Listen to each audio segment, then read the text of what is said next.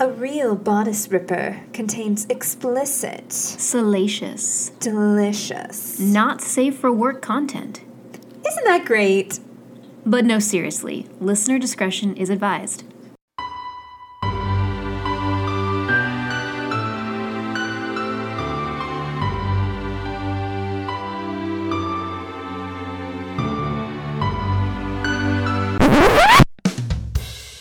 A real bodice ripper. A real bodice ripper. A real bodice ripper. A real bodice ripper. A real bodice ripper. I have my rankings all lined up for us. And I have, we'll get to it. This is an interesting book. I feel like what I've learned is I need to stop choosing people's first work of fiction and perhaps just look up what is their most popular and start with that as a nice little starting point. Yeah, that's one of my big takeaways from this one. Yeah, it's just like that one 18,000 series book you got me into. There's like 1,800 of them. And you were like, doesn't get really sexy until book 25 or something. Which one was that? It was literally the last book we covered before the. Oh, that one. Well, I said it gets like crazy sexy, like crazy, like you get to the orgies like 4 books in. But she doesn't have like sex until the second book, I don't think. I don't know. I'm such a I need my sexy times. I need them. Yeah, we're looking for payoff. We're looking for payoff. Like, oh my goodness, I think I told you this one as I was driving through, how I was listening to this one that kind of involves like demigods. And I was like, dude, there's only like 10% left of this and they haven't slept together yet. And I don't see how they're going to sleep together yet. And I finished it and they did not sleep together. They like kissed twice. And I was just like, sorry, no, I don't know how long it will take you to get to like sex, but I need some promise of sex. Well, that tells me, because not everything's about sex, Rachel. I know. I'm kidding. It's a huge fucking deal. Anyway, no, I just feel like that to me says it's too slow of a burn, because if there was a little bit more meat or something, there's just not enough there. And that's like my reflection when I read a book like that. Is I'm like, okay, if there was maybe like, I don't know, because obviously with the Gardella series. Yeah, like it started very tame in the beginning, but with some delicious wrist kissing. Like, will we ever get over Sebastian? Never. I will never get over him. He is my first most wonderful love in literature. Because we had him and his passion, and just like there was something so palpable there. So when like a first book doesn't have like the deed, it's fine. But to me, if I'm unhappy that there's no deed, it just kind of signals to me that I need something a little more, and there's not a lot happening. Yeah. Yeah. So I think this one that I read is probably just more of like an urban fantasy series rather than like an urban fantasy romance sort of situation. And like maybe they will get there, and so it is considered overall, but I want payoff in my first book, and I want it to get more increasing throughout the books is what I want. Even like I want her to initially hook up with her not endgame guy and then get with her endgame guy.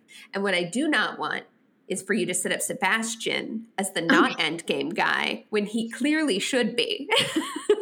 Like, you know what we just have to do? I mean, we just have to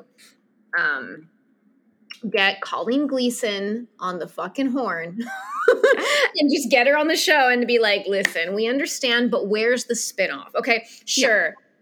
We get it. Her main guy was, oh my God, Max. I can't even remember his name. Literally Mark. We know Mark's her guy. But what about Sebastian? Where's his redemption, his series? Yeah. Yeah. So like this is what we want. I will say that what's the book that I think, if we have found the one person listening who is somehow knows exactly what we're talking about, is like, yeah, I wish Sebastian from the Gardella series would have had his own spinoff. This very niche thing. This is you. You're in the right place. Then I have to say that, the Reluctant Royal series by Alyssa Cole, the third book in that, which is called is it a Prince on Paper? What's it called? It's the third. It was with Johann. It's the third one. I do remember you talking about Johann and how he's like modern day Sebastian. A Prince on Paper. I think Johann scratched a Sebastian itch for me. He's so charming and kind of like in touch with his femininity, which I really dig. And he's special. And so I read that book and I devoured it. So if you're out there and you love Sebastian, Rachel, you got to give it a read. Got you. Wonderful, wonderful. Well, should we start? Shall we? Yeah, let's get down to it. Da, da, da, da, da. All right. Hello. So should we introduce ourselves? Yes. So I'm Jessie. And I'm Rachel. And welcome to A Real Bodice Ripper. Oh, no. Wait. Was that right? It was like I started going, but then I didn't hear you going. So then I stopped and then I don't know if it went or not. Yeah. You're just mouthing the words at me because you don't want to say things in unison. But I really love saying things in unison. You really do. And I love complimenting you. Like, when you were in choir in like the 7th or 8th, you had a soprano and an alto. I don't know. I'm trying to alto your soprano. Teamwork. But yes. So yes, A Real Bodice Ripper, a podcast that explores the delicious, guilty, and sometimes problematic pleasure that is found in romance novels. Yay. Yay. Welcome to our little jaunt. Today we're doing something a little new. A little different. Mixing it up. We're changing it up. We're living in the moment. We're listening to our nervous systems. Is that the word? Sorry. Listening to our nervous systems. We're listening to our bodies. We're listening to our needs because we have a lot going on in our life.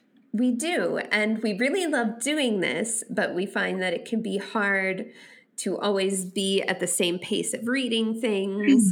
Or sometimes if one of us completely disengages with the book and finds it a challenge to get through, we'll get in our heads about it and we'll kind of get hung up on that when we're like, you know what? There are two of us and we can make this work even if just one of us has read a book. And that means we can do so many. We just opened up heaps more books that we can talk about.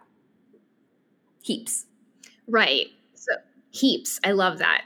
Yes. I feel like it's going to be nice because one of us can be the listener.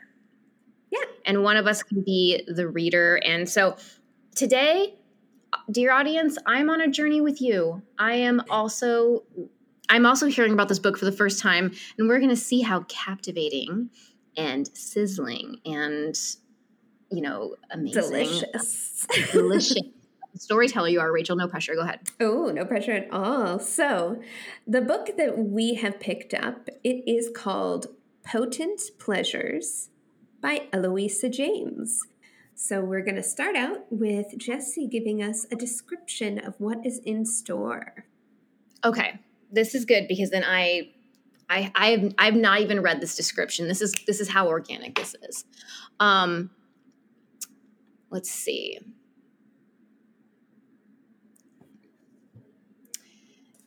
Eloisa James breathes new life into one of the most popular fiction genres with her highly original debut novel, Potent Pleasures, a charming, vividly peopled Regency romance with an uncanny wit and an eye for the whimsical. She unravels a complex and often hilarious chain of events inadvertently set into motion by a young woman's first taste of forbidden pleasure. Ooh, I love that. Add that to the trope list. Yes. About to make her debut in London society, Charlotte Calverstill, beneath the lavish gowns and manners of a well-brought-up young lady, yearns for a taste of freedom. Pushing propriety aside, one evening she sneaks out with a friend to attend a masked ball. This is so exciting. Oh, we do love a good masquerade. And there, guess what? She meets a devastatingly handsome stranger who relieves her, not against her wishes, well, that's good, of her virtue, then vanishes. P.S. Not rape is basically what that's saying there. It was consensual. Relieves her of her virtue. Thank you. That's relieving. Years later, when they meet again, the rogue does not remember Charlotte, but she certainly remembers him. She has since learned not only his identity, but also a titillating piece of gossip about him that is sure to set society abuzz. Oh, so she has her piece. The intricate web that a now wiser Charlotte weaves to exact her due ensures justice for some and great merriment for all, taking the Regency historical to fresh new places with artful smoothness and irresponsible. Oh, wait, sorry. So irresponsible. Take that irresponsible humor home. Quite irresponsible. Irrepressible humor. Eloisa James delivers a winsome tale of first love and life's unexpected surprises. Okay, already I'm curious. I have questions, so let's get right into it. And I will say, having read the piece of literature that we are about to discuss, I want to know who wrote this as the kind of back of the cover piece to really capture you and get you interested, because there's a lot here that I'm like, no, like definitely wasn't the storyline. Or my favorite line is, I think it's up here at the top, how it says, she unravels a complex and often hilarious chain of events. And maybe I'm just jaded and all that, but there's a lot about this that I didn't necessarily find hilarious. And I was actually really frustrated, especially with like the hero, with the love interest.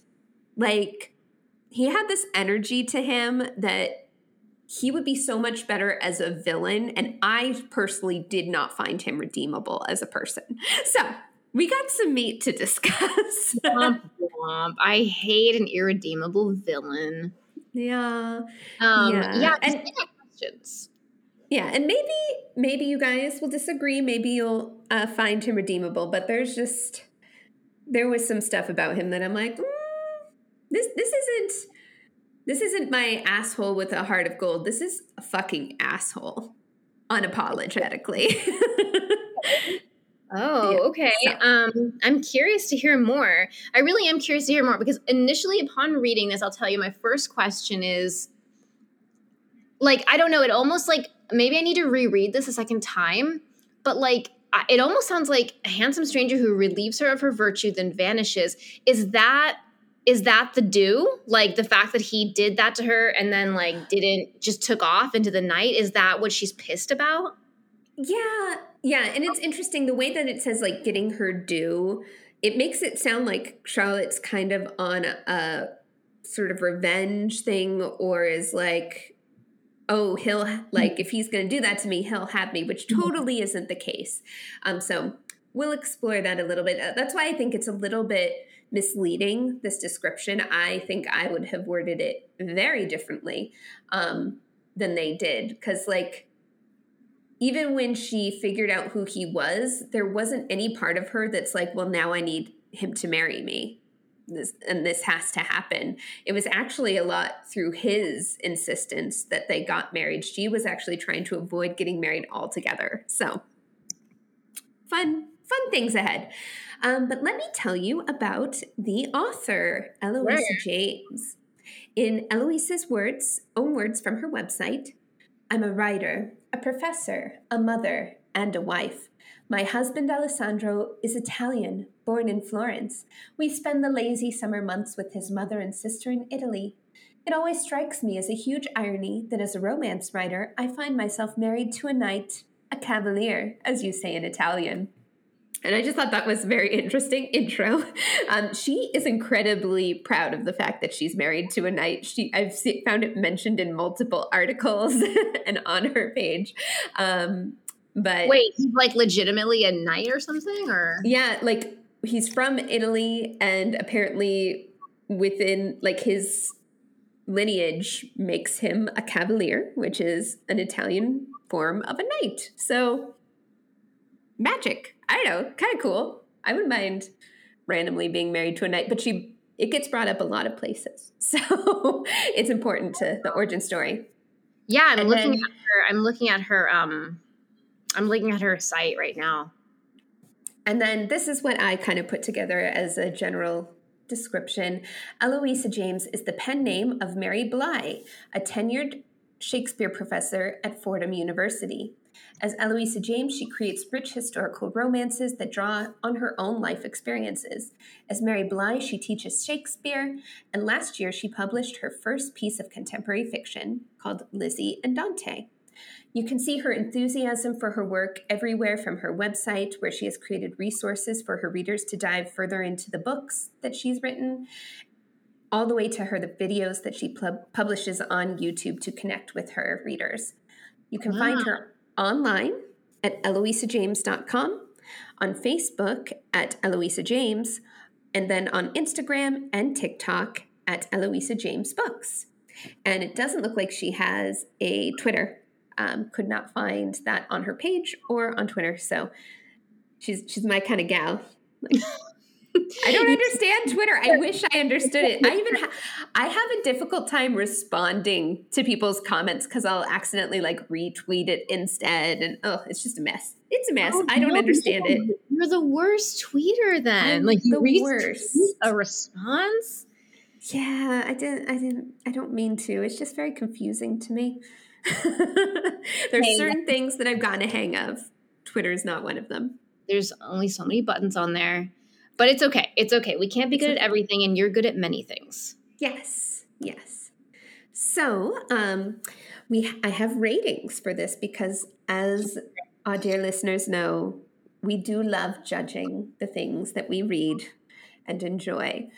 So we have a couple of areas in which we look at this. All of them are out of 5, 1 being low, 5 being high.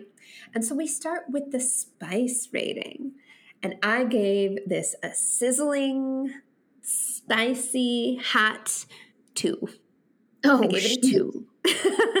So I will say, because of the thing that kind of kicks off the action for this is this experience that she has at the masquerade of losing her virginity to a masked stranger. And so you do get like sex rather early in the book, but it is very rushed and it does not sound comfortable. And part of you wonders she makes it very clear that it's not that she didn't enjoy it. Like there was pain to it, but she also, even though there was the pain aspect of it, she responded to it and was into it. But even so, there was like no warm up to it. Like he literally took her behind a bush, kissed her, laid her down on the ground and plowed into her. So it's not, it wasn't a very spicy experience. There wasn't anticipation built up. It was all just very quick and out the gate. And then it's kind of, you hop ahead in time to then what becomes their like actual real life meeting of each other and building up that tension. And I think from like a writing perspective, again, I haven't read this book, so this is interesting. This is really interesting experience to respond to you without having any knowledge. One, I think like they were probably afraid of getting caught. So he was like, we have to get this done with.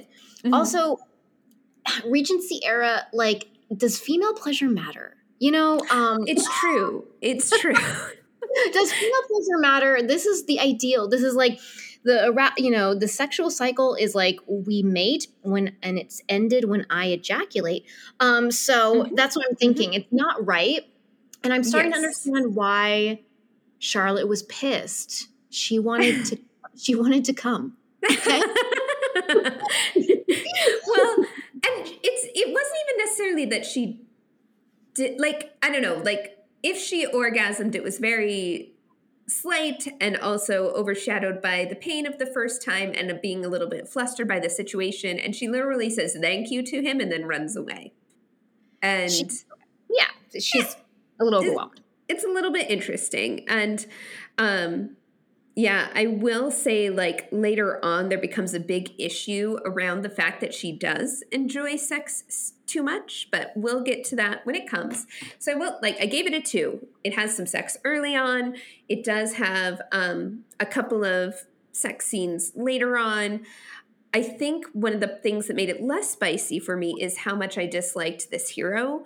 So, there was a lot, even in the writing of the sex scenes, that did not vibe well with me and with this guy's kind of his mannerisms and the way he was coming across. So gave it a 2.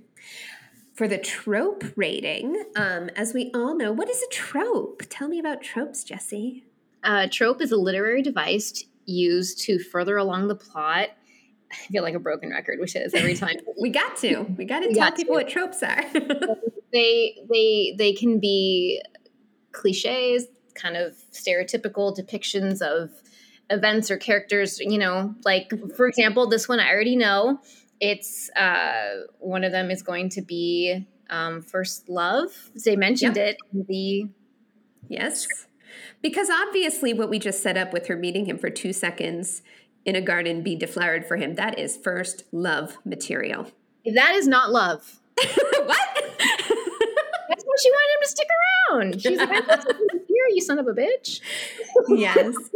So we did have a good number of tropes in this. We had our reformed rake, the very experienced man with his virgin lover, second chance at love, masquerade, which I pretty much consider a trope. I feel like that's often put there as a reason to like have mistaken identity and intrigue. It's as much of a trope as one bed in the inn. Yes. Oh no, we must sleep in this bed together. Which I don't know if we've had that. Like, that's a very popular trope. We need to read something with it. I don't know that we've reviewed anything with that. The logistical nightmares of keeping and running an inn is all the better for our characters. Yes.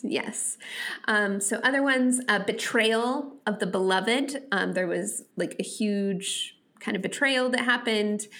And that's why I said first love, kind of, because I couldn't say that they really loved each other. But he definitely left an impression on her. We even had identical twins in this. And then also some single parenthood going on. And of course, as often happens in many a romance novel, miscommunication is what truly guides forward the plot. So I gave it a 3.5 of trope rating. There were a lot of tropes that sometimes can be driving factors that were just present in the world, like the identical twins, like the single parent. Sometimes those are have a little bit more force on things, but it's just like they were there and they were present. And I wouldn't say like it was the most refreshing use of tropes, but there was never any point where the tropes felt forced, as if they were just there to make things happen and you didn't know why. So good. Middle of the road, 3.5. And as an overall rating, I gave this a 2. Okay, I wonder if it has anything to do with the fact that you hate this guy. I think it does. I think a huge part of it is how much I hate the hero. Yes, and so we'll get into that. I will say on Goodreads, it has a 3.62, which honestly I think is a little bit low on Goodreads. I think that oftentimes you are looking at ratings more in the 4.0s. So I do think that's really reflective of some things, like the fact that this was a first published work, and how while Eloisa creates some really amazing stories with great details, there's just, from what I've read, her growth from here is just amazing, and she has a lot of amazing books to read. And this one shouldn't be used as a barometer of whether or not you want to read her, because overall, like, she ranks much higher on all her other books. And I think it's just, everyone has to start somewhere, and this is where she started, and it was a good start, but she has better in her later works, I believe. So You're like, I'm just hoping. No, I'm hoping it's what I read. It's what I am led to believe. So, Okay. So this book, let us set the scene. It's 1798, Regency England. We're thinking Empire Waste. We're thinking Napoleon. We're thinking Bridgerton. That is the world that we are in. And our main character, Charlotte, kind of starts out things by going to a ball. And not a ball that she's allowed at even. She sneaks out to this ball with her friend. They're not supposed to be there. And it is a Cyprian's ball. And none of us would really know this at first hearing it, but a Cyprian's ball is a whore's ball. So it's all the sex workers there inviting their rich clients, entertaining. But so this puts things in a little bit of a different context as to why things went the way they did. Charlotte snuck in. It was masquerade, so she was able to sneak in with her friend. And so she's masked. She's in costume, and so her hair is powdered like white. She usually has dark black hair, but because of all the powder on it, it really obscured kind of what color hair she has. And she has the mask on and the domino, which is like, if you ever see pictures of old-timey masquerades where there's that kind of jaunty hat with the mask and like the little half cape over hood thing, that's what a domino is. The things I learned. And what I will say is, because of Eloisa James, like, being a Shakespearean professor, being someone that's like very in love with history, there are a lot of fun historical details dropped into this everywhere. You can learn about the period in ways that you wouldn't in a normal historical romance, because she's like, I have these truth, like this real knowledge to drop, and I'm going to do that. So that's very present in it. So she goes to this ball, the Cyprian's ball for sex workers, and she accidentally has some alcohol. Oops.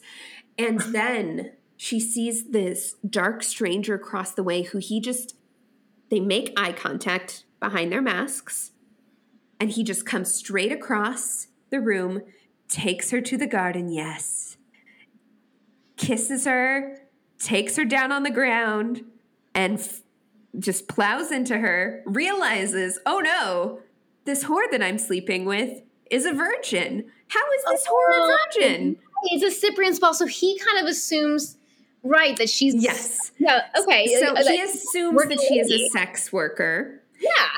And he even, like, when he notices that she's a virgin, his thought is like, well, how interesting. Why would she just come and give her virginity away in this manner? Why didn't she sell it off for more? And then she thanks him and runs away. And he's like, I need to pay you. It's giving me Flame and Flower. It's giving me like that big misunderstanding. So, okay, he was of the mind that, right. She was kind of there to, I guess, have sex with him as part of like, as part of what happens at the ball. So that really puts some things into a different context. And this obviously doesn't show him as an asshole yet. Like, yeah, no, this is just a natural misunderstanding, because I'm guessing then she didn't realize she was at a Cyprian's ball. She thought she was just at like a ball. Yeah, she thought she was at a fun masquerade party with no idea of what the larger context is to this event. Wow. Okay. And she runs away. Yeah, and she runs away. She's like a little bit kind of overwhelmed by it. And she, of course, Regency era, so she doesn't really know about sex. and even what just happened to her. She doesn't really understand it, but she, Definitely because of now thing too. Sorry, not everyone. yeah. Now we understand. But like the blood on her, and then like she really goes into this shame spiral of like, oh, this is what being ruined is. I have been ruined. Okay. So there's a little bit of her coming to like, oh no, I have been ruined now. Like she talks with her mom about it, who of course does not handle it gracefully and is trying to be like, oh, well, like this isn't good, but like it'll be fine. Like people have had sex before they've gotten married. It's fine. Like don't worry about that.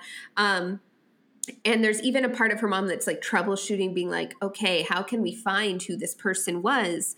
Luckily, we have Charlotte's going to be coming out to the ton. So perhaps like we'll be able to find the person there. Charlotte in her brain actually thinks that it wasn't a well-off gentleman that did this with her. She thinks that she just had sex with a footman.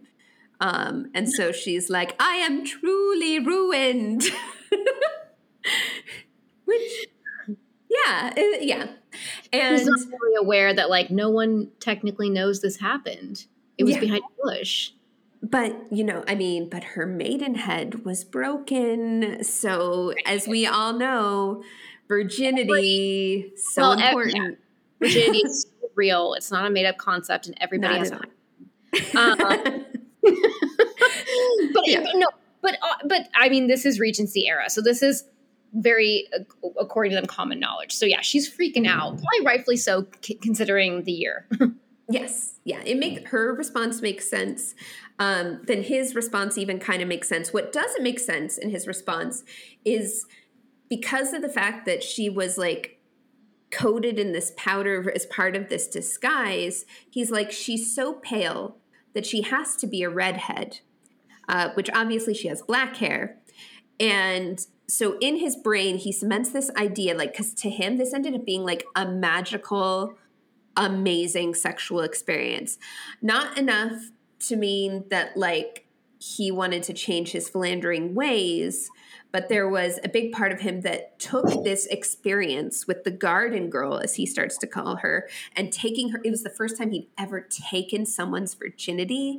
And he really put it on this pedestal of like, when I find a wife, I need her to be this beautiful virginal woman that compares to the garden girl that I had. That's realistic and healthy, Alexander. Super, super healthy. And so, like, a lot happens. She does come out, but then she doesn't have a great evening. She kind of goes to bed early. He and his twin brother actually end up coming to her party that night, but they come in after she's already kind of turned in. And part of it was her getting overwhelmed with the idea that, like, I'm putting on a farce right now because I'm ruined. And, like, no one will want to marry me because I'm ruined. So she is already turned in. Him and his twin brother show up, and like the mom sees them and she recognizes, she's like, oh, they're looking for her. They're like, she puts one and one together through a big stretch to be like, oh, that has to be him. This has to be the person that she slept with, at least one of them, and they're looking for her. But then because they're too rascally, these no good rich men that are going to be, one of them's going to be an earl one day, are just so outrageous that their father is like, one of you is going to India, one of you is going to the continent. You need to shape up. Whoa. So they go away, and we hop ahead in time to like 3 years later. And at this point now, Charlotte has been out for a while, for many years. And a lot of times during this era, it's very much all about, you want to get married kind of in your first and second season out there. If you're out there for 3 or 4 seasons, you are now old maid material. You're a spinster, basically. And she's ruined. Ruined spinster. So clearly there is no future for her that holds companionship or love. Yeah. And a lot of this is internal. Like, she doesn't necessarily share this aloud to her parents. And her parents actually did this really supportive thing where they arranged it because they just had such big holdings and everything. And they had an older son that was going to be able to kind of step in to that and have the house in London, all that. And their other daughter had been married off happily and is well taken care of. And they're like, hey, we have like this extra kind of manor house in Wales or something. Let's give that to Charlotte so that even if Charlotte doesn't get married, at least she'll have this property and she can learn to manage it and have an income. So she gets set up by her parents. They're not just like, oh, spinster, the worst. They set her up and she doesn't even necessarily need to find a husband anymore, which for her is a relief because just looking for a husband makes her feel like a horrible, deceptive human being because she is ruined and cannot. I'm 35 and I don't have a husband. I would love to be set up. If anyone would like to give me a manor house to manage with lands and my workers of the lands, that I'll make do somehow. Somehow. Yes. So really good situation for her. But another thing that kind of happens is now Alexander, who is our love interest, kind of comes back because his father has died. He is taking over the earldom or whatever. And he has returned. He was married in the time he was gone. He not only got divorced, but then it was also, he got it annulled, which we'll get into. Wow. So he also returns with a child, like his little daughter Pippa.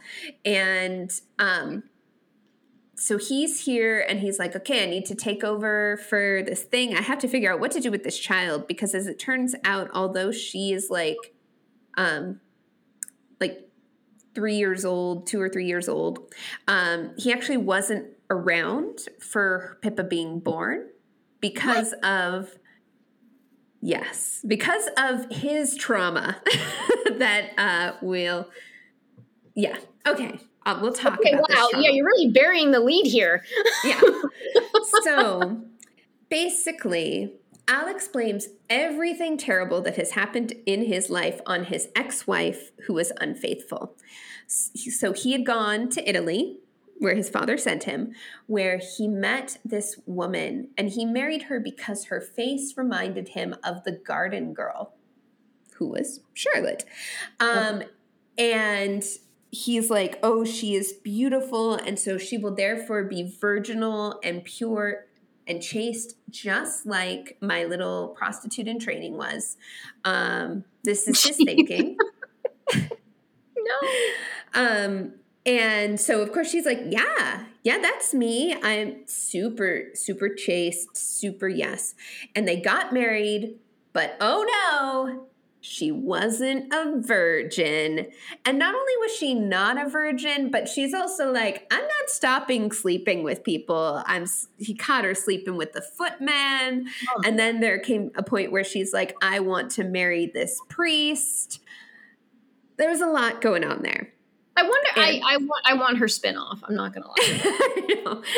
And so they ended up like he just wanted to be separated from her. Like what you'll find out is, but despite the fact that he was even under the idea that his perfect garden girl was a working girl, despite that.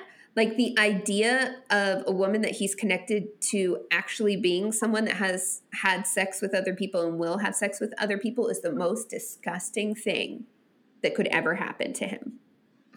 It's like, spoiler alert, it's you. Isn't there a saying about how like the things that we truly hate in others are those like the flaws that we ourselves have or something? Yeah, because I'm imagining like maybe in the future he's going to fall in love with our garden girl again, but she has a history, and it's like, well, fucking no, duh, it's you.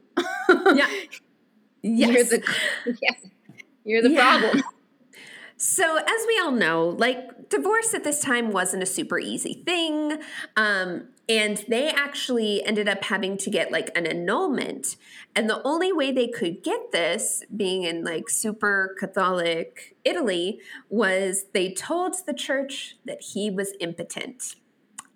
Yeah, they have to get a divorce because he can't bear children. And goodness, we can't have a woman tied to someone like this. And he was just like, fine, whatever. Baby. Well, they hadn't yet. They hadn't yet. And he's like, whatever, as long as I'm rid of you, then fine.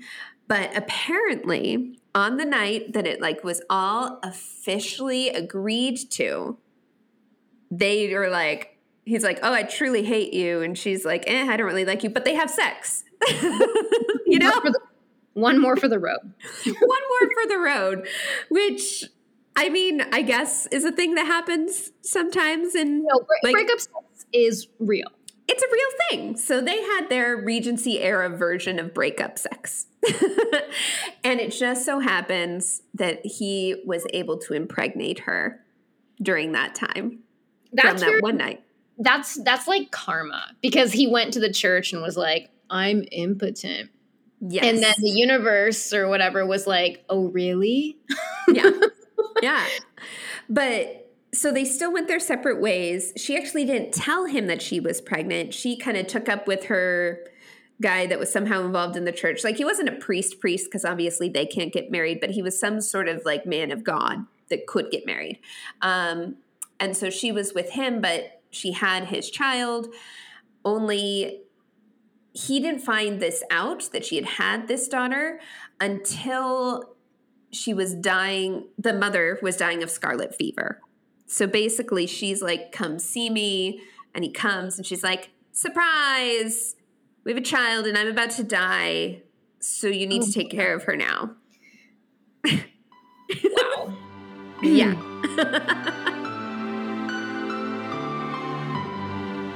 Ready to spice things up in the bedroom? Treat yourself to a pair of exceptional leather restraints and collars from Leather Etc. Whether you've been getting kinky for years or are just looking for something fun to bring into your relationship, Leather Etc. has what you're looking for. Don't let low-quality gear ruin the mood. Chafing, sharp edges, and broken hardware are distractions that you don't want in the bedroom. Nope. A high-quality set of gear lets you get lost in the moment. You can struggle all you want in their restraints. They use high-quality hardware that's virtually unbreakable. When you bring something into the bedroom, it can be heartbreaking when it breaks. It really can. You want something that can become a part of your intimacy for years to come. When properly cared for, Leather Etc.'s gear will last you a lifetime. Much of their gear features no metal on the wearer's skin, and this means it won't cause discomfort and is better for subs with nickel allergies. Like you. Like me. 95% of restraints and collars made by Leather Etc. are handmade in San Francisco by a staff with over 200 years. That's a lot of years. That's like combined experience. They're like fairies. I know. They've been doing this a long time. Yep. They start with the highest quality leather hide and stitch it together by hand using techniques learned from over 35 years of being in the business. That's why their gear is the highest quality you'll find anywhere. Yes. So what are you waiting for? Visit leatheretc.com today and grab a pair of handcuffs or maybe a collar from Leather Etc. and see the difference quality gear can make. I already grabbed a sweet day collar that I absolutely adore, and they also have a great selection of sensory toys that I started to explore, so Awesome. go check it out. And don't forget to use our code BODICERIPPER at checkout for 10% off on top of free shipping on orders over $50. That's code BODICERIPPER. Did I spell that right? Yeah. For 10% off, as well as free shipping for orders over $50. Okay? Leather Etc.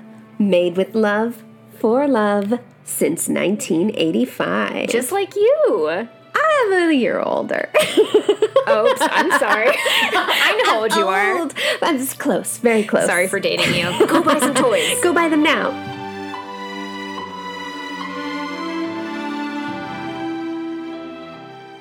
Okay, so basically Scarlet Fever, you have a baby, here she is. Okay, that's where we were. Okay, sorry. Yes. So, yeah, he has a baby. He's stepping up. He's taking care of her as a father should. But Pippa, because of the way that when her mom was like dying of scarlet fever, she ended up like with a bunch of nannies and like really separated from her mother. She is very traumatized and doesn't like women at all. But it has made one of the big goals for Alexander, now that he has this daughter, is like, I need a wife to help me with this situation because she doesn't like nannies. So the only thing that we'll do is that I need a wife. This is what I need. You know when you really need a wife? Yep. The wife market. Good motivations there.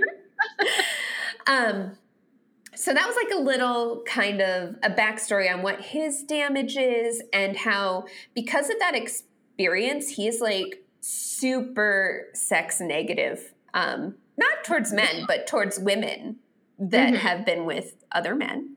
And he obviously deserves the most chaste wife who is only honoring him and only with him. And yes, says the guy who himself proclaims to have slept with thousands of women. And I feel like that doesn't always bother me in books. Like, I guess it always bothers me a little bit because I'm super like, you can't have that opinion of the women can't do it while you yourself have done it a ton. And I feel like a lot of times in romance novels, the way that they get around that is they don't have him be judgmental about a lass not being like they don't does that make sense? So what pisses you off is when women in general are held to different standards of like chasteness than men. But like, so in the books, how they get around it is that they make society judgmental, but the man himself is like this gem where he's like, yes. Okay. Yeah. Okay. And I think like it would be one thing to be like, to not have him forcefully outspoken about how horrible he finds women that have had sex before to be. Like, you'll read ones where he's thankful. He's like, oh, and she's virgin. I'm so excited about this. But you don't get an aspect of like, well, if she weren't a virgin, I'd throw that whore out on the street. And I'm saying this, these are the same words that get used. Like, he's hard for me. Okay, so he's very judgmental. He's very judgmental of anyone with any sexual history because I'm getting a real big like whore virgin dynamic here, right? Yes. Like you're either a chaste, pure, and good virgin, or you're used goods. And I'm sorry, but he's like, I'm no longer engaging with that. Yes. Because I'm a grown man and a father and I need a wife. Yes. Oh, yes. That's so frustrating. Fuck you, Alexander. Fuck you, Alexander. So anyway, he comes back to town and he meets Charlotte. Hello. He is instantly taken by her beauty. Like, she at this point is, even though she's been out on the market, the fact that she doesn't want to get married has almost kind of made her seem sexier to the men. And because she's like let go of that desire to like really kind of be a chaste virgin, she's like, she flirts with all the boys. She has like fun being the an object of their attention. But anytime they try to take it further and like she's been proposed to multiple times, she's just like, no. And part of that is she has this deep-seated shame where she feels ruined and not good enough to be in a relationship with people. But then he comes and he will not take no for an answer. He is so taken with her. And she even says to him, she's like, oh, we've met before. Don't you remember me? And he's like, no, we haven't met. I would remember you if we had met. You must have met my twin Patrick. And she's like, no, it was you. Like, I met you. And he's like, no, you haven't. You're wrong. Yeah, the bush. remember the bush, remember the garden. But of course, honestly, Alexander, it was under 2 minutes, so I don't know. Why I even remember you, I don't even know. It wasn't that good. Seriously. Yeah, so she brings it up, and she kind of keeps bringing it up a few times throughout things where she's like, "Are you sure you don't remember me?" And he's always like, "No, I've never met you. You're talking about my brother." And of course, like she doesn't push much after that, because obviously there's a lot of shame around what happened. And like, how does one talk to a man about sex? How is that done? So she kind of just lets it go each time and just puts up with the fact that he's just like, "Oh, you're silly, you're ridiculous, you're wrong, I'm right." So there's a lot of other stuff that goes on. Let me tell you, this thing had so many secondary characters, some that would be introduced for a split moment just to observe something from the outside and then be never addressed again. And I think that was part of what really made this feel like a first go at a book, because the point of view would jump between people. Like sometimes multiple points of view would be on one page, and it wasn't like divided by, like, you know, we're used to getting from the girl's point of view for a chapter, for the man's point of view for a chapter. This one is like, here Charlotte's having a thing, and then suddenly we're seeing from her mother's point of view, but then the footman has a point of view with some opinions, and it was very weird. It was different, but it was also jostling, and I do think it was a challenge to the storytelling at times. It was a little, it's almost like you were like this little ball bouncing around the room, getting everyone's idea and opinion, and too many cooks in the kitchen. Yeah, I was Lady Whistledown. I was hanging out at the side and listening to everyone's conversation, basically. I mean, and for some, that is exactly where they want to be, because people are nosy. Yeah. I don't know. Maybe it's too much info, you know? Yes. So there's a lot of different side stories that go on. She has a good friend named Sophie. She also then kind of really is taken by this young girl named Chloe, who is the daughter of instead of kind of being born into wealth, a daughter of a merchant that has done well, is now kind of like nouveau rich. And there were some nice aspects of this. It like kind of like really showed Charlotte as this person who wasn't stuck necessarily in the mindset of like being the ton that won't let anyone else in. She was very like kind towards anyone she met, but it was like, I don't need all these people. And like, you just took a whole 3 pages to talk about Chloe and this weird flirtation she's having with a guy that was going after Charlotte, but now has decided he doesn't want to go after Charlotte, but now wants her. Like, it was just a lot. It was a lot. Okay. It was a lot going on. There could have been some editing is what I'm hearing. Yes. Okay. And I even saw this when kind of looking at other people's opinions, because I'm like, maybe I'm being weird about this. Maybe it's just a different style of writing. But I did kind of see other people mention as well that it really felt not only like a first work, but it almost felt like a first work that hadn't been completely edited. Like it was really an earlier draft rather than a finished version.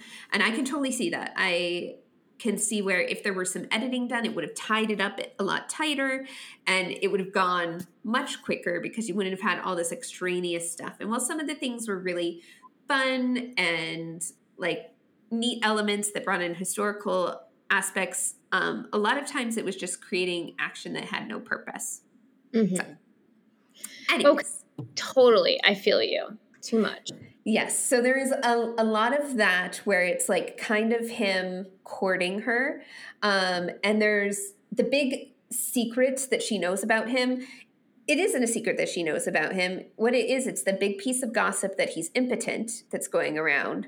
So everyone's like, oh, like she can't marry him. He's impotent. So like she didn't know this.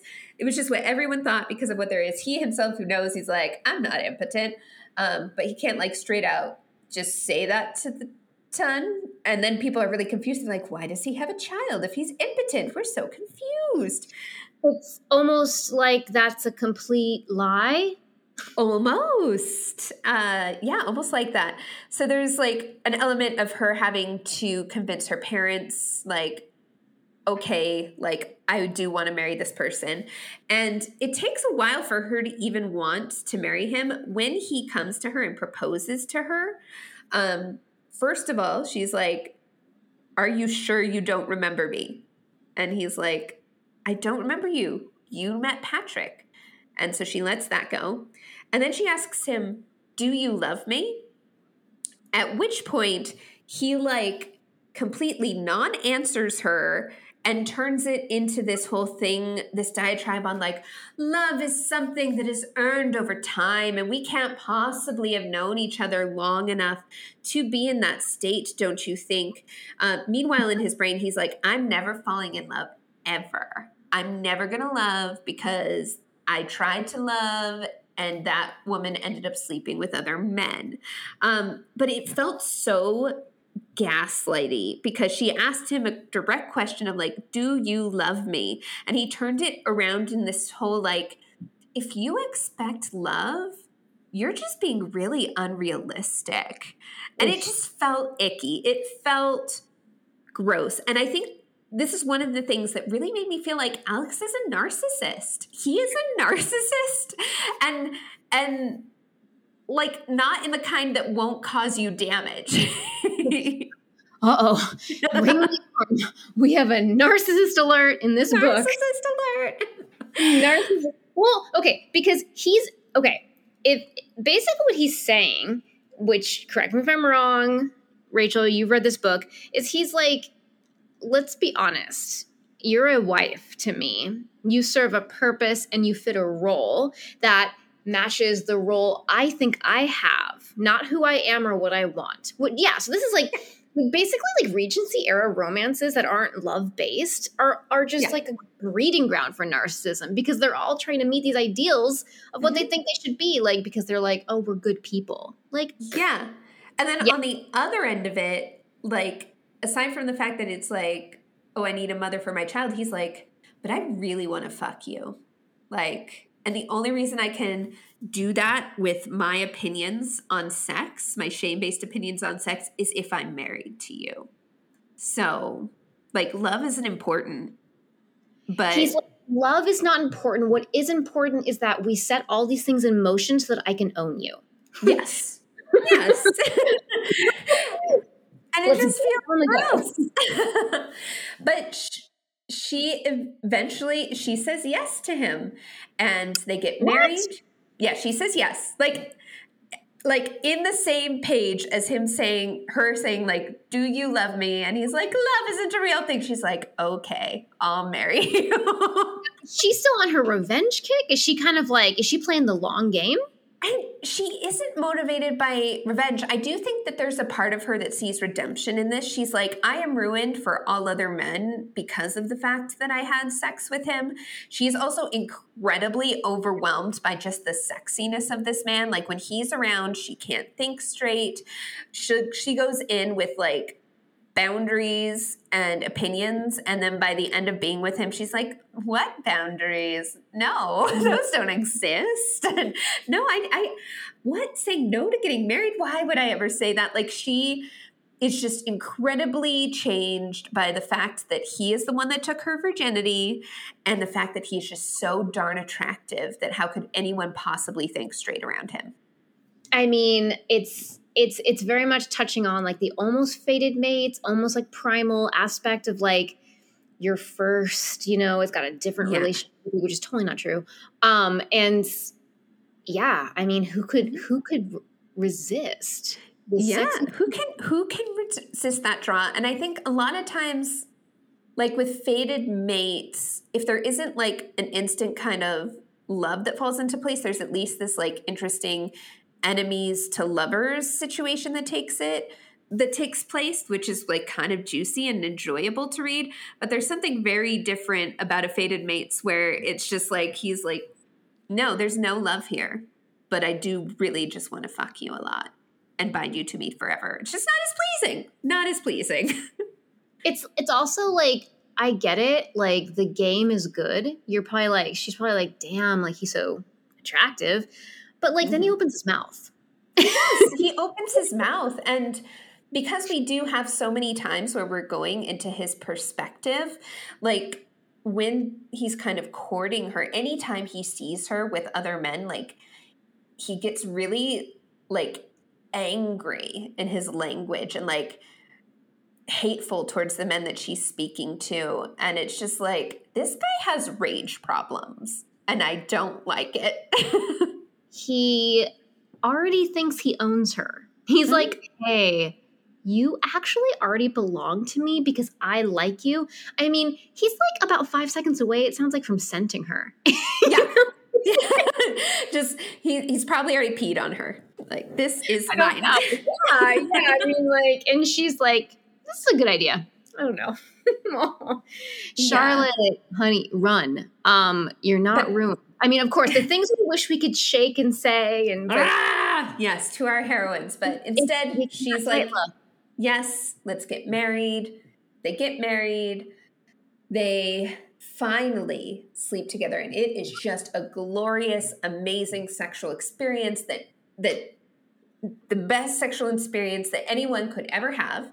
That being said, like, that's definitely how they're feeling, but it wasn't my favorite written sex scene, you know? Like, it wasn't gloriously sexy for me. Rachel's in the closet like, I just, sorry, time out. I get it. Y'all think this is really good, but a little on the tame side. A little on the tame side. Like, should we get a little bit of oral in here? Maybe. I don't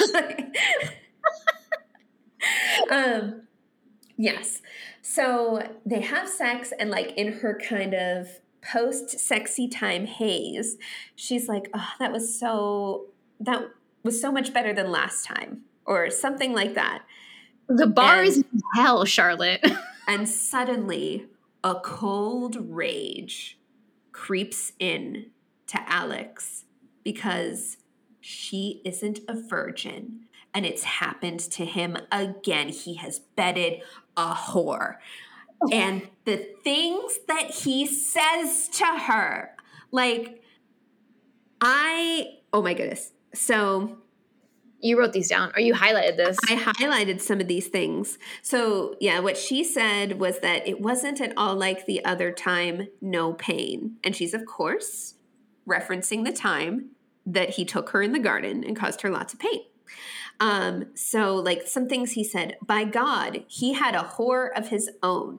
His stomach heaved again, and he made it to the chamber pot just in time, regurgitating all of the wedding supper he and Charlotte had lovingly shared. Like, he vomited because he was so disgusted by her.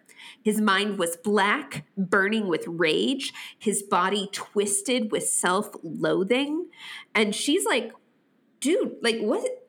Honey, are you okay? What's going on? And he like says aloud to her, like, the matter is that I only just found out that I married yet another whore, and I'm finding it a difficult sop to swallow.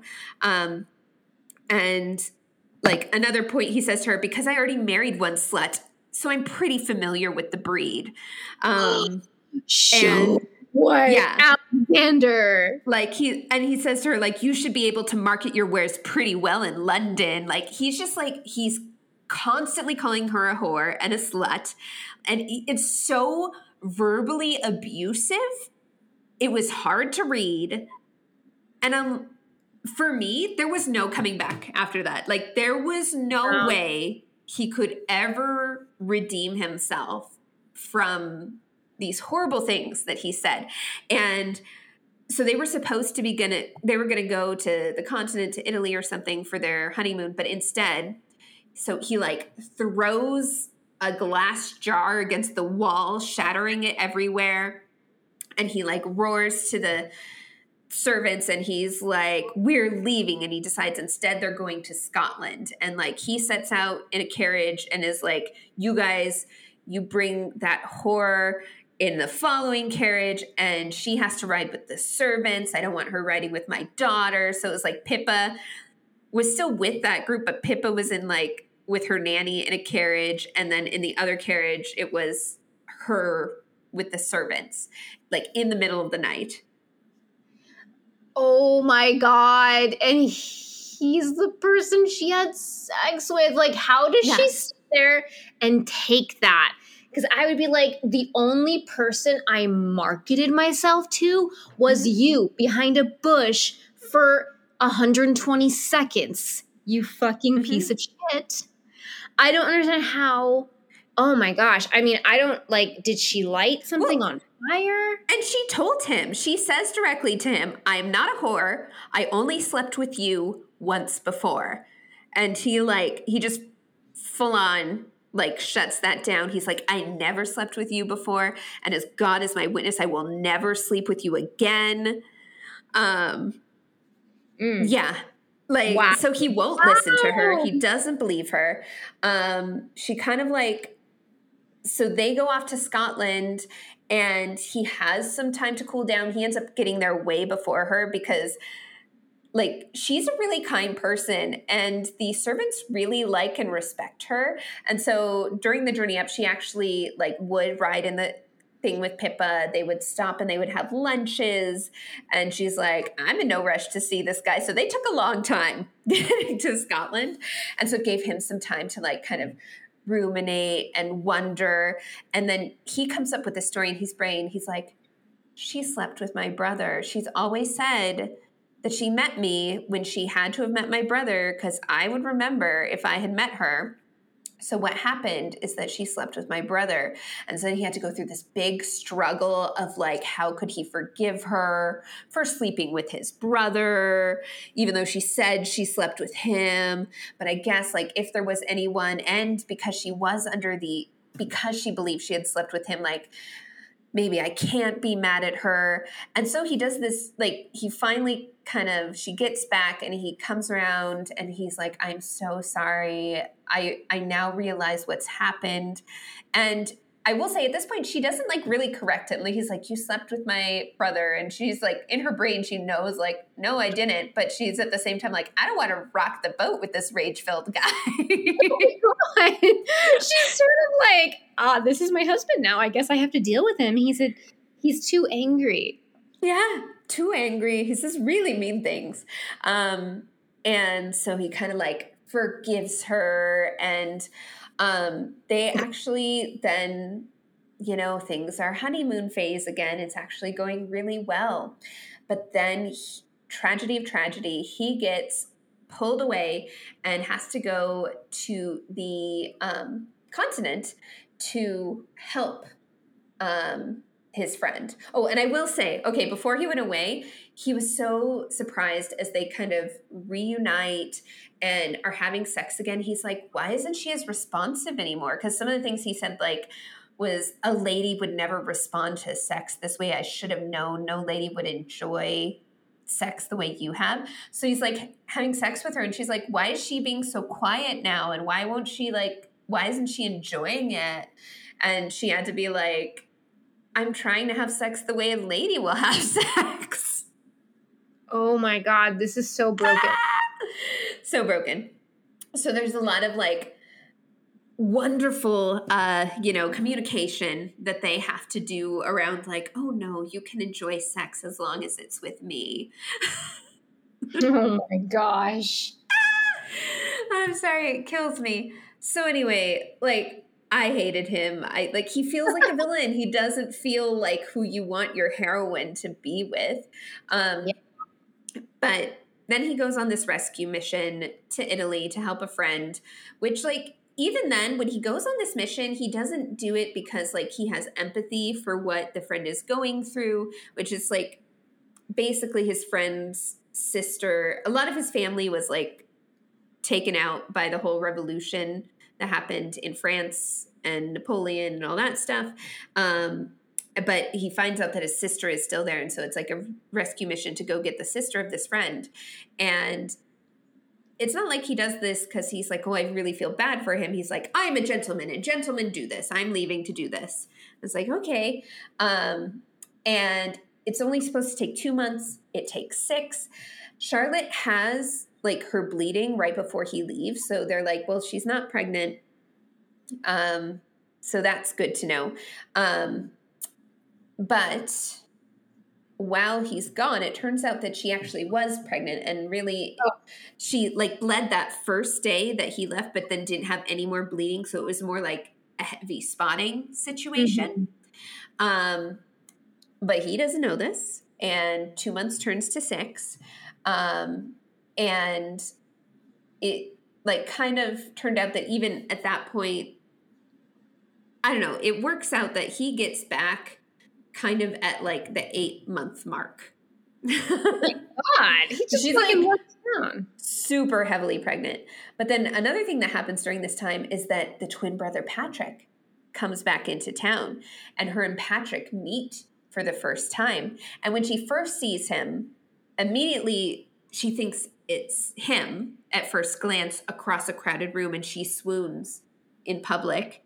And so this gets the rumor mills a turning. Everyone's like, oh, there's a thing between them. Like, it's scandal. And yeah, it puts them in this really awkward situation of like, okay, this is the first time I'm meeting them. And like the minute she like actually talks to him, she's like, oh, like I can obviously tell you are not Alex. It was just like she wasn't expecting to see him. She'd been missing him for months, and he just happened to be there. So upon first glance, she's like, oh, it's him. And he, like, it gets written up in the tabloids. And because of all this really hard, difficult, like, stuff, this talk that's going on, she flees away to go back up to Scotland, or to their summer manor. Actually, it was their summer manor. I don't think it was Scotland. But does she still have a house in Wales?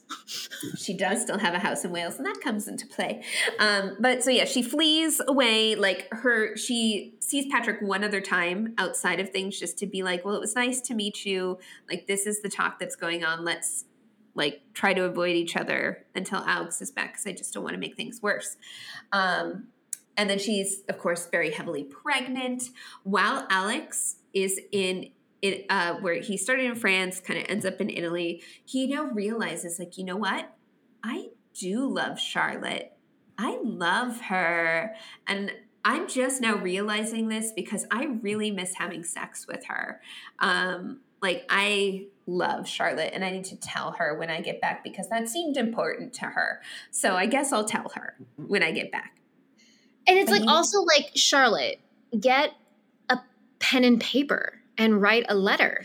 Well, but part of the difficulty is because he's on this rescue mission, he's like spying. He's going behind enemy lines in France, and it takes so long. Yeah, like, so there's not even a way to get the message to him. It's ridiculous. And while he's in France, he also recovers. The government's like, oh, that's great, you're helping your friend. While you're there, we also need you to pick up this other package, which turns out that it was something that included letters from Napoleon to Josephine, like between them, love letters that they wrote before Josephine had divorced her husband. So it was big scandal that they could hold over Napoleon. Like, see all these weird random like things. Yeah. Like, I didn't need that side story. I didn't need that side story at all. You're like, okay, fun. Yes. So he returns, and first of all, he is really upset to find that she isn't at the house waiting for him. Like, she's not there. How could she not be waiting for him? His friend, his family was there waiting for him at the dock. Why wasn't Charlotte waiting for him to return? So he like goes to his solicitor, as he's like, or before he goes to his solicitor, one of his servant type people like shows him the gossip things about her being with Patrick. And now it's rumored that she's heavy with child. And because she's such a tall lady, it looks like she's very newly pregnant, even when she's very far along in her pregnancy. And she's like, just like her mother. Really, I'm 5 or 6 months pregnant, but it looks like I'm only 3 months pregnant situation. So now the 10 also believes she's having the love child of Patrick, because clearly Alex is impotent and gone. I mean, it's like she can't escape the drama mill, the No. rumor. No, she is giving them all the fodder that they need. And so he goes straight to his solicitor and he's like, draw up divorce papers. Hasn't spoken to her yet, hasn't seen her in person, and even the solicitor is like, I actually did my due diligence, sir, and I don't believe anything about the rumors about her and your husband and your brother. Like, I don't think, like, from everything, I had private investigators look into it. There is nothing that can corroborate these theories. And I do have it confirmed that she's pregnant, but I would say, like, go home, see her. If the child is born within the next couple weeks, that kid is going to be yours because Patrick wasn't even back by then. But like, give it a couple weeks, see if she has child. And if she doesn't, then maybe we should pursue this. And he's like, no, drop the paperwork and I'll tell you whether or not I want it filed, but I want it ready and waiting. So he like goes up and sees her. She's at their place where they go in the summer to get away from the coal dust, because the coal dust she thinks might be bad for little ones. It's the new science that she's hearing. So good to know. Random details. And he comes across her. She's having a picnic with Pippa and the nanny actually sees him kind of like coming in this very dark and gloom. And so she like instantly grabs Pippa and runs away. Is like, I got to get this child out of this situation. Good sign. It's a really good sign when, you're a literal storm cloud. Yes. And she like sees him and she is overcome with joy to see that her love has returned. Like he'll be here for the birth of their child. And this guy, the rage, like he just sees her and it's like, she can't possibly be pregnant enough for this to have been me. And he goes into another tirade again about her being a whore, saying all these horrible, awful things to her. And like, he's like, I could accept the fact that you lost your virginity to my brother, but the fact that you would be seeing him behind my back and da-da-da-da. And she's like, no, like you can't know. Like, this is all not true. Like, I'm going to have your baby any day now. Like, and he just doesn't listen. He doesn't listen at all. It's really frustrating. And her friend has visited this time, and like the friend goes and finds Alex in this little library or whatever study, and she's like, maybe you should go see your brother. Go talk to your brother. Maybe he can talk some sense into you. Like, because she loves you. She didn't cheat on you. This is your child. And if you're not going to believe us, go talk to your brother because maybe you'll believe a man. And so he's like, okay, I'll do that. And the minute he heads off to there, her and her friend are like, to Wales. Like, we're going to like run away from here. Like, we can't deal with him because another thing he said, he's like, well, you're going to have this baby now. And the minute you have that baby, I'm going to take it from you. And I'm going to leave you like to rot, basically. So she's like, he's going to steal my baby.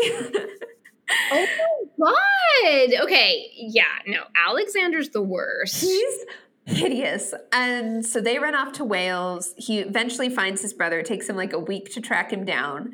And instantly upon talking with his brother, he's like, my brother is telling the truth. I still don't understand. Oh my God. Yeah. He believes a man. He believes the man. He believes his brother. And he still like is confused about things because he's like, okay, so this is my child, but this still like, I don't understand like who's the man she slept with if it wasn't my brother. It can't have been me. Because he's the worst. And also there's an element where you're like, Charlotte, just bring up the fucking place where you saw him. Like, don't just say, don't you remember me? Don't say, yes, I slept with you once. Say, I slept with you at a ball in a garden. I didn't know who you were. It was a masquerade. Like, just fucking get the words out. Need some necessary details. Yes. That would jog his memory. Do something specific. Because you know what? He's probably slept with a lot of women. So it's like he probably can't really, he needs a little bit more specifics. A little bit more guidance to just help jog the old noggin. So anyways, he's like, oh, I have to find her. And it takes him a little bit to get to where she is. She's actually, as he arrives, having the baby. And Sophie the friend reached out to say, like, come quickly if you want to see your child born. So that's how he's able to find where they were. Prediction, it's a boy. I think it is. I can't remember. Yeah. I've blocked it out, but I think it probably is. It's a boy. But to give you a son. Yeah. But yeah, so he arrives there and the birth is going okay until she sees him and she goes into a fucking panic attack because she's like, this guy is going to steal my child. Like, last time I saw him, he swore that he was going to take my child and ruin me and not let me see my baby. So she almost dies in childbirth. And he kind of goes in, like, his brother tells him, like, you need to, like, go and help her through this. You need to somehow make this okay. So he goes in and he, like, brings her back from the edge of the death. And the love and strength pull her back. But she gives the credit to him. Like, it's like, oh, it was because of his presence that we were able to do this. But really, I mean, she did the work, obviously. I mean, oh my gosh, the only thing he did was almost kill her with his mere presence because he sent her into like a trauma response because he's an abusive narcissist. He is. And then he does his super big, like, love bombing of, like, you're just so good for me and I don't deserve you and I'm the worst and you're amazing and you're the only one that could see, like, the best of me. And you're here, like, you're like, yeah, he is the worst. Don't listen to him. This is stupid. This is bullshit. And it's just kind of crazy because then it ends there. Like, them living through it, having the child kind of ends there. But then there's a epilogue. And at first, at this point, I almost wanted to throw the book because I'm like, you did not seriously just conclude this book, at least the main meat of the book, without resolving the fact that he still doesn't believe that he slept with her in the first place. That he still is of the belief that she slept with someone else, even after all. Like, how have we not fucking resolved this before the epilogue? So the way that this gets resolved is it's Alex's birthday. And so she makes special plans and it's like kind of a surprise thing where the twin brother and friends help make it happen, where they kind of recreate a Cyprian's ball and, like, they give him the same outfit to wear from the night when they met, and she wore her same outfit that she wore on that night. And so he comes into the ball, he sees Charlotte, his garden girl, across the way, and he goes to her and he's just like, it was you. And I hated it. I fucking hated it. Oh my God. I am gotta say, that is hard. That is, yeah. Yeah. Mm. So, overall, as you can probably tell, dear listeners, I had a hard time with this one. Like, Alex was just so full of rage. He was an abuser, and I found absolutely nothing redeemable about him at all. They've got to be redeemable. There has to be something about them that's like a kernel of goodness, or maybe they're misunderstood, or maybe everyone's wrong about them. You know what I'm saying? But like with him, he fully believed the sexist ideas. He embraced them. He, like, what was his arc, right? Like, did he, by the end of it, was he like, I need to change, or I need to trust my wife, or I need to just love her for who she is? No, I don't sense it. I think he kind of just, I don't even know. I didn't read it, but like, it sounds like he just kind of acquiesced and kind of accepted that, I don't know, this is it. And what you're saying was actually similar to what I saw some other people say, where they said there was no emotional growth that happened for him. Like, his arc didn't include any emotional growth. The only reason he ever even comes around and changes his opinions is because he just wants to fuck her so bad. It's never because he's grown in any way.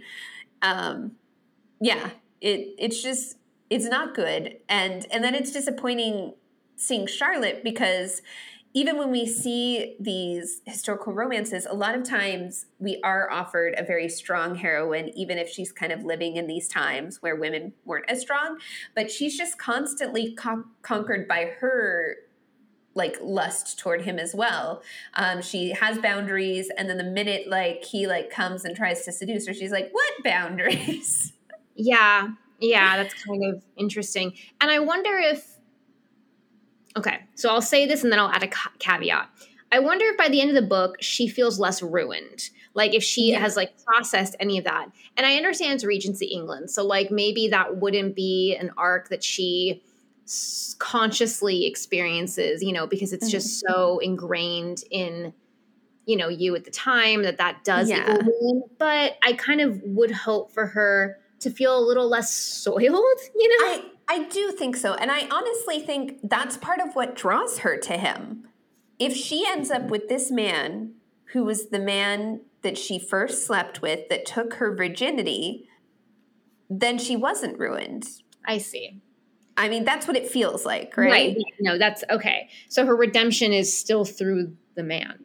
Yes. Yeah. It's no sort of like inner healing that's done around the idea of being ruined. I really truly believe that the minute that it's like, okay, I'm going to marry him, even though she's not kind of voicing, like really standing up for the fact that, hey, it was you, like she'll kind of throw it out there in passing, but then other than that, just lets him verbally assault her over and over again. Like in her heart, she's like, but I know I'm not ruined. I know this is how it's meant to be, because this is like, I'm obviously super attracted to him, and this is the man that took my virginity. That's what it feels like. Wow. Yikes. Yeah. A little bit of a yikes there. Okay, so I can totally understand, you know, how that might have been hard to read. I'm kind of glad you broke this down for me, because I couldn't imagine the sheer flames on the side of my face. I would have been reading this. Yeah. It was definitely, I mean, I didn't make it through, as we all remember, the flower, Flame in the Flower, but I did make it through this one. So it wasn't quite as horrible as the Flame in the Flower. But I would be really curious to revisit some of her later works. And like, I know that she has heroes in her books that people absolutely love. Like even in her FAQ section, like it brings up a specific hero. So it's obviously a guy that's kind of really stuck with the readers. Sure. So I definitely think that she probably has gone through so much growth. And I think for me, what I want to take from this is when I am exploring a new author, I think I want to rather kind of look up like what's been their most popular work as opposed to kind of where did they start. Because we always get better as our craft as time goes on, and she's clearly beloved, and I want to know a little bit more about the author that she's kind of really grown into. Yeah, and I think that's fair. And I think also, I think there's something to say about like, you know, sometimes characters who make us mad, it's an interesting experience, right? Because like we don't always have to write perfect characters. Sometimes it's like we write characters that are really imperfect, and who knows? I mean, this story was very accurate to the mindset of the time, right? So it's kind of like, it's like we hate them. It was probably close to reality. I'm not a historian or anything. So it's kind of like perhaps it's the point. It's like, well, this was, you know, I can't speak for the author or whatever, but you know, we don't always have to like characters, but like it had an effect, right? Like it had an effect. It made us really think like, I hate this mindset. I hate this sexist belief. I hate these toxic gender roles. Like I hate oppressive systems, things like that. So like, I think, you know, in a sense, it's like maybe the book does serve sort of a purpose. It's like, this is like, you know, kind of not a healthy example of love. I don't know. And Yeah. I don't know. Yeah. But I think also proper representation of healthy relationships is important too. It's always important. We always love to see those healthy relationships. And, you know, one of the reasons we even do this podcast is because we also recognize how rarely those healthy situations get represented.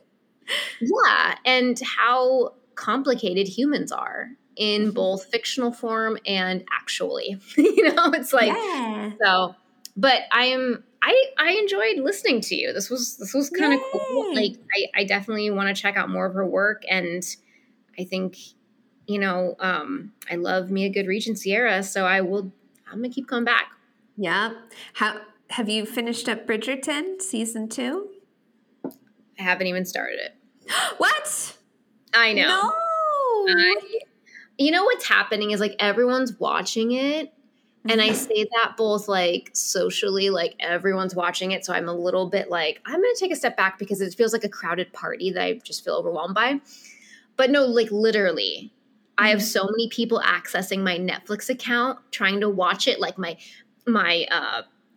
friend, my sister-in-law, technically at this point, you know, they're all watching Bridgerton. So I only have so many screens, and if I want to pay $6.99 more a month, I can get more screens, but I literally can't because everyone else is watching Bridgerton. So like, I watch it. Like it's happened to me more than once. I've like logged on to Netflix, and they're like, "Sorry, so and so is watching Bridgerton." Bridgerton, if you want to pay $6 more, you can watch your own Netflix account. I'm like, this is my Netflix account. See, the way I approached it is I got to the party really early. It came out on a Friday, and so I had this weird experience on Thursday night. I went to sleep at like early for me. I think I had gone to bed at like 10, which for me is very early to go to sleep. And then I woke up at 12:30 and was like really jerked awake, and I couldn't get back to sleep for the life of me. And I think part of this was I had a coffee way too late in the day, and apparently that now affects me. And I think another part was like, I think I maybe just like kind of breathed a little bit weird. And so like had that moment of like awakening with I'm not breathing. And so that like created all the adrenaline in the system. So after trying to go to sleep, I was like, is Bridgerton out now? At 12:30 a.m. on Friday. And I proceeded to watch 4 episodes of Bridgerton, 4 hours of Bridgerton. Wow, you were up until like dawn. I was up, and it was one of those situations where the sun is like coming up and you're like, oh, I fucked up. That's a TikTok sound. I know what you're talking about. And it's always the TikTok people use like when you've been watching anime all night with your friends and you're like, oh shit, I fucked up. Yeah. And nothing provides more serotonin for me than that TikTok sound because it literally takes me back in time. So yes, thank you so much for reminding me the absolute sheer pure pleasure of staying up till dawn when you're in middle school or high school with a friend watching a show. Yeah. That's what I want to do. The thing that it reminded me of was there was a time when I was studying abroad over in England. And so I was kind of living in the housing for students. And I got really addicted to this game called Sid Meier's Pirates, which was a computer game where you played as a pirate. And the whole point of the action was you would sail around, plunder ships, and seduce the daughters of governors. And I played it all the way through the night. And all of a sudden, there's like this kind of tapping at my window. And I look at it, my friends are down there. And I was like, oh. And they're like, did you go to bed? No, I didn't. Did you go to bed? Like, I kept being like, I'll just plunder one more ship. I'll just seduce one more daughter. Yeah. Isn't that always how it is? Yes. You just one more daughter. One more daughter. Show her a good time. Get a present from her. Don't impress her too much, though, because then you'll have to marry her, and then that ruins your fun. Okay, Alexander. But yeah, so then the next night, Friday night, I watched the remaining 4. And so everyone's like getting started. And I was like, I finished it. I'm done. Yeah, you were so in good. and out. You were in and out. You were like that person, like when the DMV opens and those people that are in line at like 6 a.m. with like all their paperwork ready to go. That was you watching Bridgerton. It was. It was. Yeah, no. Okay, so I need to get on that boat. I need to plunder that boat because plunder that boat. Good. And if you can't access Netflix because people are pirating your account, then you should go watch the pirate show Our Flag Means Death on HBO because it brought me so much joy. Like, it's queer, it's historical, it's Taika Waititi and Rhys Darby. Do it. Do it. See it. It's great. We love all those things. Okay. We've given our recs. This is amazing. I'm excited.